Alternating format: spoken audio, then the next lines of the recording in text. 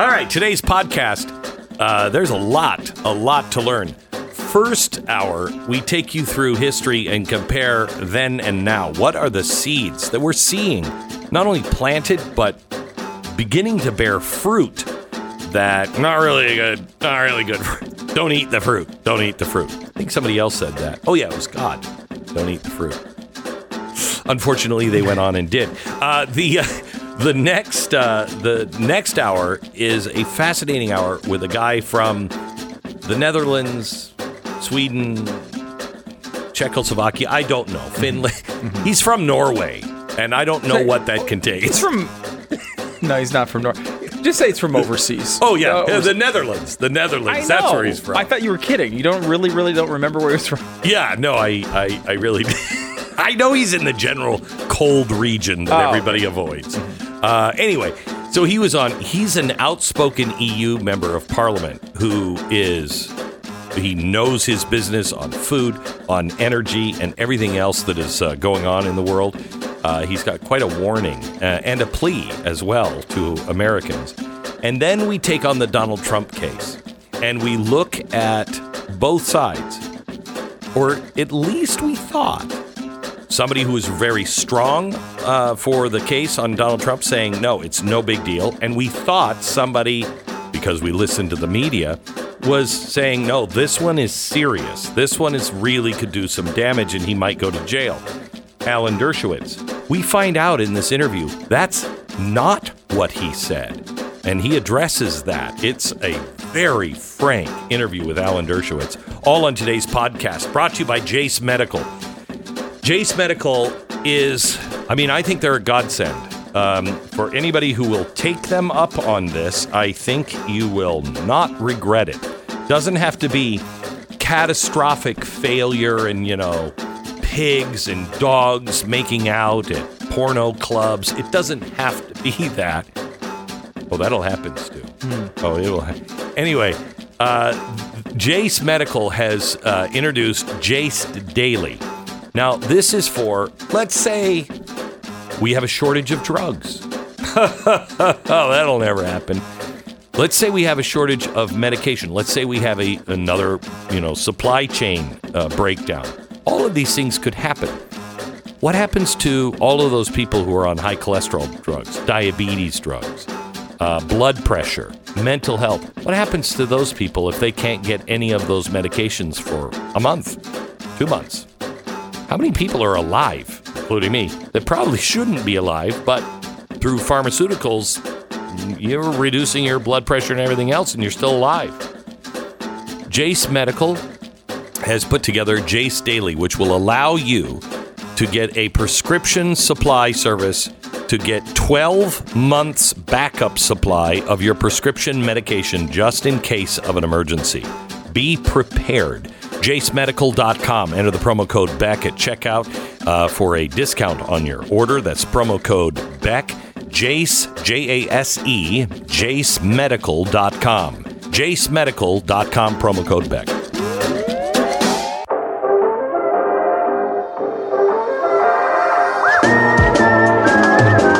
You're listening to the best of the Glenn Beck program.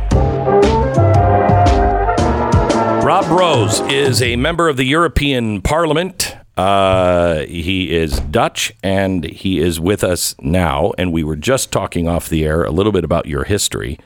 Tell me, what did you do before you got into politics? I was an entrepreneur. I founded a couple of companies. I bought companies. I merged them, and in 2016 I sold most of my companies. And that was at the moment. It was starting earlier. I thought it's not going very well in the Netherlands. Yeah. With our politicians and the way we are heading. You have the new Green Deal. We have the Green Deal. I had an engineering. I'm an electrical engineer. That's my background, and I had an engineering company in energy. So I know pretty much about that. And also in telecom. But in 2016, I sold the most of it, and I had some extra time by then, and I Well, I start helping a new political party in the Netherlands, and you weren't a member of any party. No, I sponsored them, but I was not even. I didn't become a member of that party because that was a very intelligent young guy, and he was very enthusiastic. And I said, I'm so happy that someone is picking up the gloves to do this. And but to make a long story short, I ended up in the European Parliament, and it's incredible what I see there. It's all about gender. It's all about climate, and I thought that politics was meant to make people's lives better and not more expensive and more complicated. I am amazed that people all over the world have put up with what they have already gone through. We are being told to disregard what we see, disregard common sense, scientific method. None of it makes any sense, and yet we're still kind of taking it. Yeah. You seeing a difference in Europe? I see exactly the same, and that's why I'm here in the United States to create an alliance because it's our Western way of life is in danger. And I in the European Parliament, I'm the vice president of the European Conservatives and Reformists, and that's one of the groups in. But it's common sense. It's what President Trump said. It's call me a conservative, call me a classic liberal. For me, it's just common sense, and I have exactly the same. There is no common sense anymore. What they are doing is we're heading in a certain direction, and that certain direction, that means that democracy is moving away from people. It's all top down.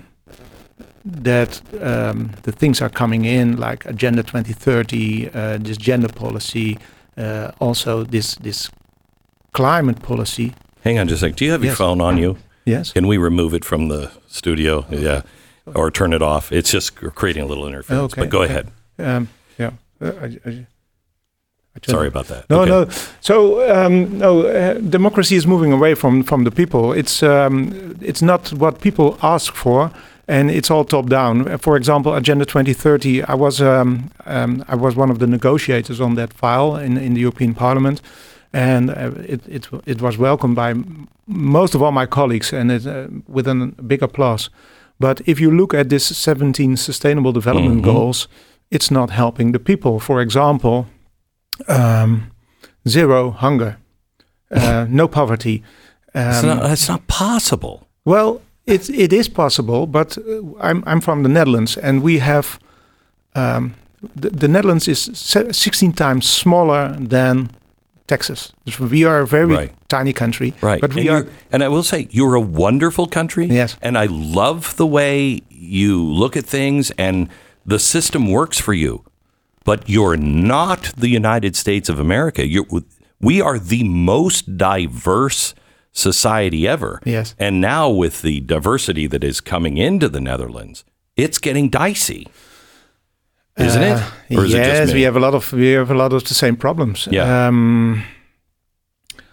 But making my point about this zero hunger. Yeah. We are the second largest food producer of the world after the United States. I know. I didn't know that until recently. That is astounding. But now they want to get rid of 50% of the cattle, our government, because we have a nitrogen problem. Uh-huh. It's too stupid to explain because if I tell this story, you cannot believe it. But also we have to get rid of 3,000 of our farmers. But if you want zero hunger, you have to produce food. We need more farmers. Correct. And but our farmers are very, very efficient, and also huge innovation, and they are doing so well. So it doesn't make sense because if you look, they say we have to save the planet, but we have to produce that food somewhere else. So where? Where? I mean, I don't know if they've noticed this, but a lot of people live where you can't grow food. That's the point. You know what I mean? And Yes. so when you talk about in one of the sustainable ideas is to get rid of shipping. Get rid of shipping. Yes. Where are the people that live in the actual food deserts going to get their food? Yeah. And if you're the second largest producer, because they're just grinding the farmer here in America and the rancher into the ground. Exactly the same. But you guys are ahead. Yes, you we are guys the are first. ahead. We are the first, and but we see that also. Have you seen that in Ireland? The 60,000 cows they have to get rid of, and it's also happening in France and in Spain already. And I had a wonderful discussion with Commissioner Sid Miller, and he said it's also happening now in the United States. He had an example of a family. They had a farm for centuries, generation on generation, 17,000 acres, and they had a problem with the fence, and so they tried to repair it, but there was still one nail not right. So they took off this 17,000 acres of this farmer here in the United States also, and so they're making it impossible. Yes, but it's also with the climate I policy. know. We have created our own energy problems. In 2010, Europe was energy exporting, like the United States was energy exporting under President Trump. Now we depend on, let's call them, not the most friendly and reliable and freedom loving. That's the point. Yes. Yeah. So we can produce our own energy very easily, but we make ourselves depend on Russian. So what is it going to take for people in your country and our country to wake up to this? Well, this is the problem. For me, it's the fight for freedom. That's why I went into politics. And what I discovered is this fight for freedom is not for scary people. You have to speak out, but the most of the people are captured in a system. That's what I call it. They can lose the jobs. They need a job because they need an income to survive, to live. And when you speak out, that was also during COVID. Whatever you think about that, but these restrictions were ridiculous. But people kept silence. Even the people in my own political party said, "Rob, you should not speak about this because there is no political advantage in doing that." I said, "What? But you call yourself a classic liberal, and you're not fighting for freedom? Yeah. So what are you doing here?" Correct. Classical liberalism is really, truly, I think, what could unite all of us again.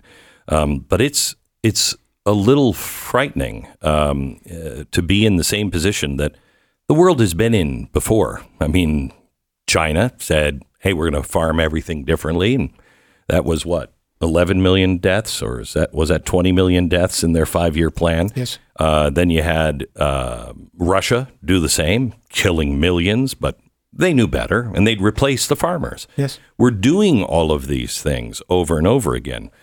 When these things have happened in the past in the United States, but I think we're different now, and not in a good way. The United States always had the Bill of Rights, and so we had an understanding of what we were fighting for. We weren't fighting for freedom. We were fighting for universal rights that were clearly spelled out, and opportunity to be who we want to be and pursue our own happiness. In Europe, you don't have your left and right can be fascism and communism, and the sane people try to just play in the middle there a little bit. You keep both of those things away. What does it mean to be a conservative in Europe? Because I'm afraid of nationalism and fascism rearing its ugly head again here in my country, but also in Europe. Yeah, it's. I think we have a lot of things in common. We have a shared past, and I also believe that we have a shared future. Because the Western society, in 1950 we were 30% of the population on this planet. Now we are only 14%. So the Western society is shrinking. And we have, of course, external threat. You mentioned China already, but I think the most important threat is our cultural war. And you name it left and right, but I call it, let's say, the globalist and the sovereignist. I agree. And the fight to I call it the fight for freedom, because what we see is free speech is under attack. The fight of disinformation. I'm doing a lot of legislation. I'm in the environmental committee, and I'm also in the energy committee. And we see the central bank digital currencies coming up. The digital identity. If you combine those two, you have a perfect way to control people. Okay, will you explain that? I think this audience, for the most part, understands that, but a lot don't. And I think it was only 25, I saw a poll, only 25% even know what a CBDC is. And they confuse it with Bitcoin. It is absolutely not Bitcoin. So let me take a 1-minute break, and then we'll come back and have you explain what you just said. What does that mean? This is the best of the Glenn Beck program. And don't forget, rate us on iTunes. We're with Rob Roos. He is a member of the European Parliament from the Netherlands. So explain to somebody who really doesn't understand what CBDC is and how it will control every aspect of your life. I can explain it in a very simple way. It's not money. It's a coupon. It's a what? A coupon. A coupon. It's a coupon, and you can if wait. Explain that. Yes, I will explain that. Okay. It's a coupon because they can, if it's programmable, and that's the discussion now. It is. They can say, okay, we put your money on the central bank digital currency, and you can use that money in that time of period, and you can spend it on that and that and that item. So, boy, this is a brilliant way to explain it. I never heard anybody say that. It's a coupon, which at the bottom of the coupon, it always says, some restrictions do apply, expires at this date. Yes. That's how you can't, and there's no way to withdraw from the system. Can you imagine that we had this problem in Europe with this Swiss bank, but also here in the United States with SVB. Yes, and of course, if things getting out of hand and there is a bank run, then horrible things get nasty. Yeah, but if you have a central bank digital currency, it's not a problem anymore because you switch off the system. No one can do anything. Correct. And they are in complete control. You know what's crazy is I've said this. I don't know if you know who Ray Kurzweil is, but he is a guy I've read for decades. He's a futurist, and he's part of this transhumanism kind of fight. Yes. And he was talking to me about, this is 15 years ago, about the things that were coming and how we're going to be able to implant things, and you're going to have the two-way connection. All of it's horrible. And I said, Ray, if you are keeping me alive by the things that I'm transmitting and you're putting into me, what happens if I fall out of favor and you just turn me off? His response was, oh, we would never do that. Yes. I didn't feel comfortable with that. And Amazon just shut down here in America's somebody's smart home, just shut them down for a week because an Amazon deliverer said that they had made a racist comment, which the tape shows didn't happen. But Amazon didn't even call. They just shut them down. You're no longer a part of this. No, if they say we should never, we should not. We will never do that. Our system is not based on trust. Our system is based on checks and balances and oversight. So if you look at history, we can learn from. Thank you. The best of the Glenn Beck program. Welcome to the Glenn Beck program. So when Trump was indicted last week, I was on vacation and I was not paying attention to the news. And I mentioned it on Monday when I came back, but I told you I wanted to really get the best minds on both sides and talk to them. And because there's people who have defended Trump and may like Trump, but one of those who I think is very credible on this because he has defended Trump time and time and time and time again, written books about it, now says this is real trouble. And his name is Alan Dershowitz. So I just had, this is no big deal, we can win this. And he says there's real trouble. So let's get the real trouble side now from Alan Dershowitz. Hi, Alan. How are you? Hey, how are you? There's real trouble, but that doesn't mean that it can't be won. This is a very, very serious charge.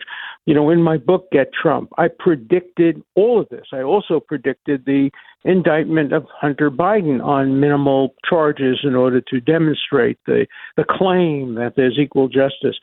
But the problem with Donald Trump is illustrated by that plaque that some people have in their homes with a stuffed fish on it that says, if I had only kept my mouth shut, I'd still be swimming. All of Trump's problems come from his own statements.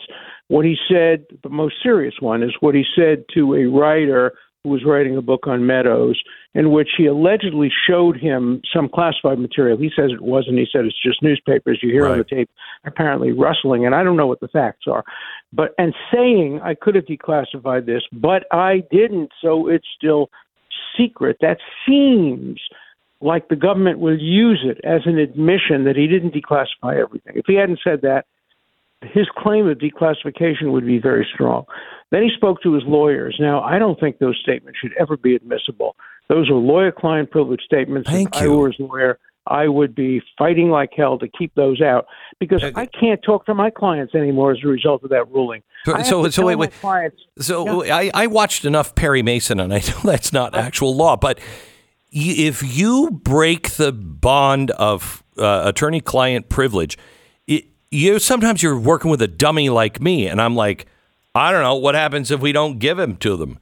Well, I'm asking for your legal opinion. What if you tell it to a priest? What if you say to a priest, I know this would be a sin, but I'm thinking perhaps maybe of not giving it over. And the priest says, no, you must give it over. Or you talk to your doctor. All these privileges are now at risk as a result of this terrible decision made by judges who were handpicked by the special prosecutor. Remember the cases in Florida. But this special prosecutor brought these legal motions to compel the lawyers to speak in D.C., where he knew he'd get a more favorable court. So he was judge shopping, and then he got his favorable rulings, and then he takes the case to Florida.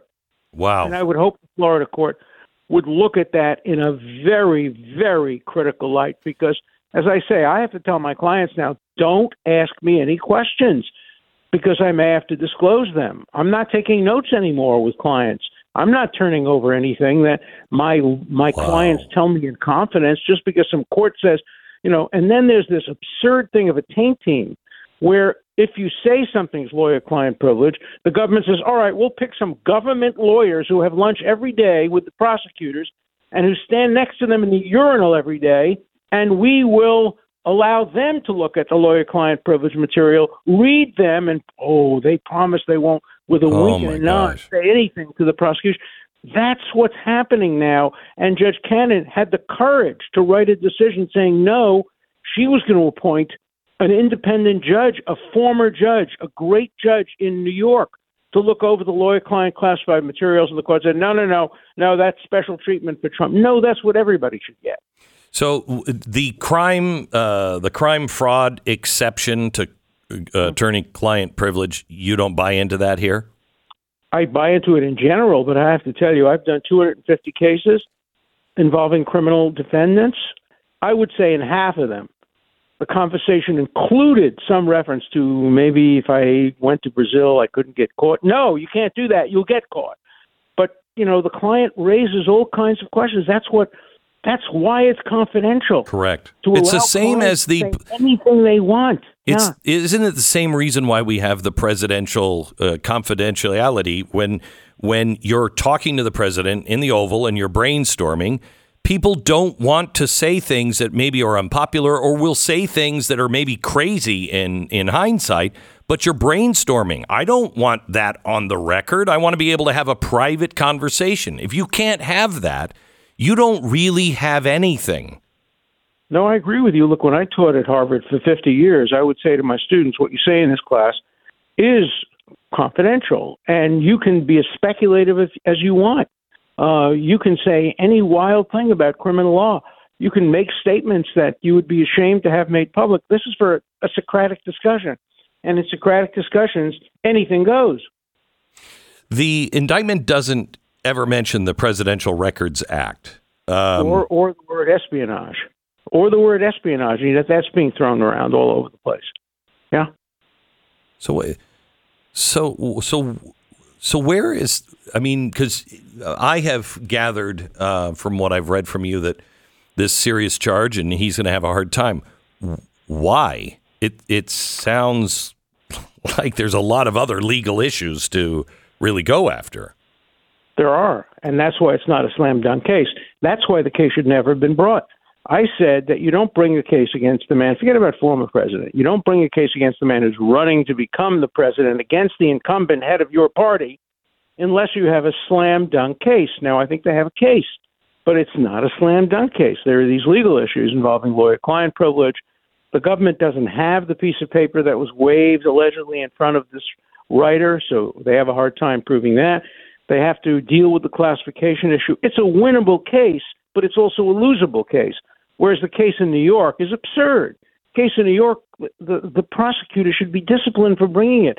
In 60 years of doing this business, I've never seen a weaker indictment than New York. I cannot say that about the Florida case.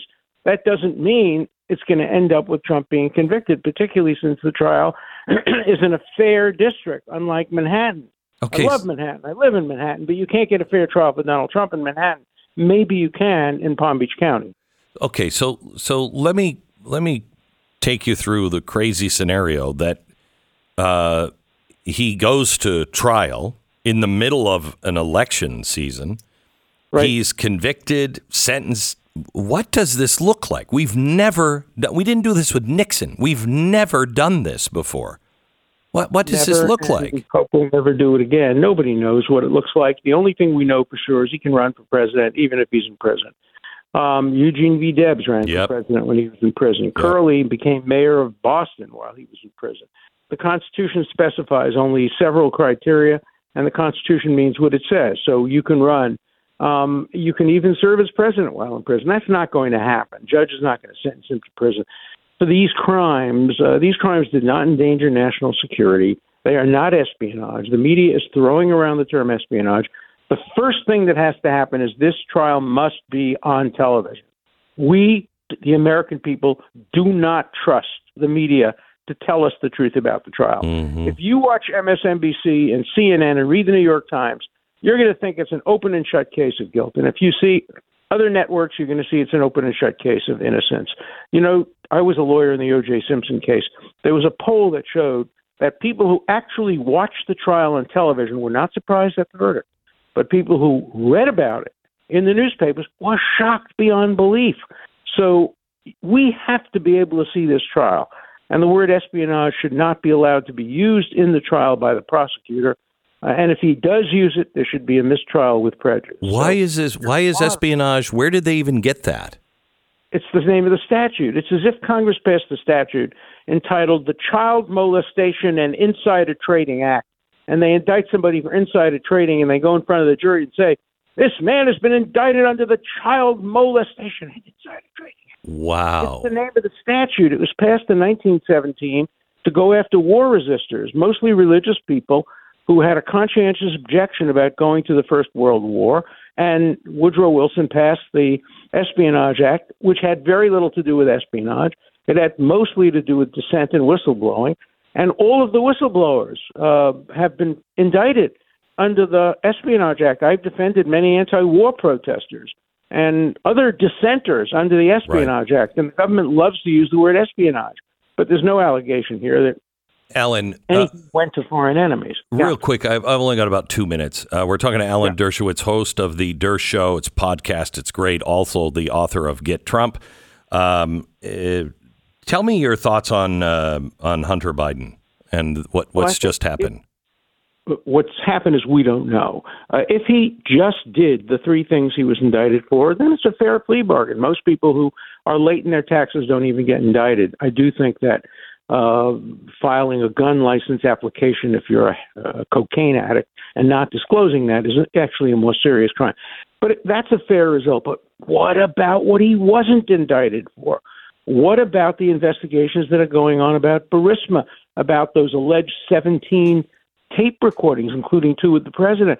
What about the other information that we have, the laptop? We don't have anything about that, and therefore I think there's a special obligation on this prosecutor to issue a report. He has to issue a report to Garland, but then Garland should make it public. So we should know whether there was an adequate investigation. From what he was charged with, the sentencing seems correct. But if there was information that we don't know about that would incriminate on these other things. Why would this thing take 4 years? 4 years. I can't imagine the resources that they spent for misdemeanors. Well, the only explanation is that they did look into Burisma, they did look into the laptop. And they found nothing. But I want to know that. I want to see that with my own eyes. I don't want to read that in the New York Times or MSNBC or CNN. I don't believe them. I want to see it with my own eyes. I want to hear that tape with my own ears, and I want to see the trial of Donald Trump on television, so I can make a judgment and you can make a judgment for ourselves. We will believe our eyes, not what we read in the papers. I will tell you that you are a great example of that just now. I had a different opinion of what you had said on Donald Trump than I do walking away. Of course. Yeah. My wife had the same thing. My wife came to me and said, "Oh, my God, did you see what they say you said about Donald Trump?" I said, "That's the headline. Read the article, read the actual quotes." And she reads the actual quotes and said, "Oh, my God, you didn't say anything like that." Unbelievable. But CNN did that to me. They doctored a tape of what I said on the floor of the Senate and made me say, which I didn't say, that a president could commit murder and not be impeached. They just doctored a tape, and the Times believed it, and other newspapers believed it. And now there's a lawsuit. So you've got to see it with your own eyes, more today than ever before. Alan Dershowitz, thank you very much, sir. My pleasure. Thank you. Always great to have you on. Our sponsor this half hour is LifeLock. Is that what you thought his opinion was? No, I think you nailed it. It's been, the summaries have not been accurate. It's like, wait, what? Hang on. Anyway, what he just said seems reasonable. Mm-hmm. Seems reasonable.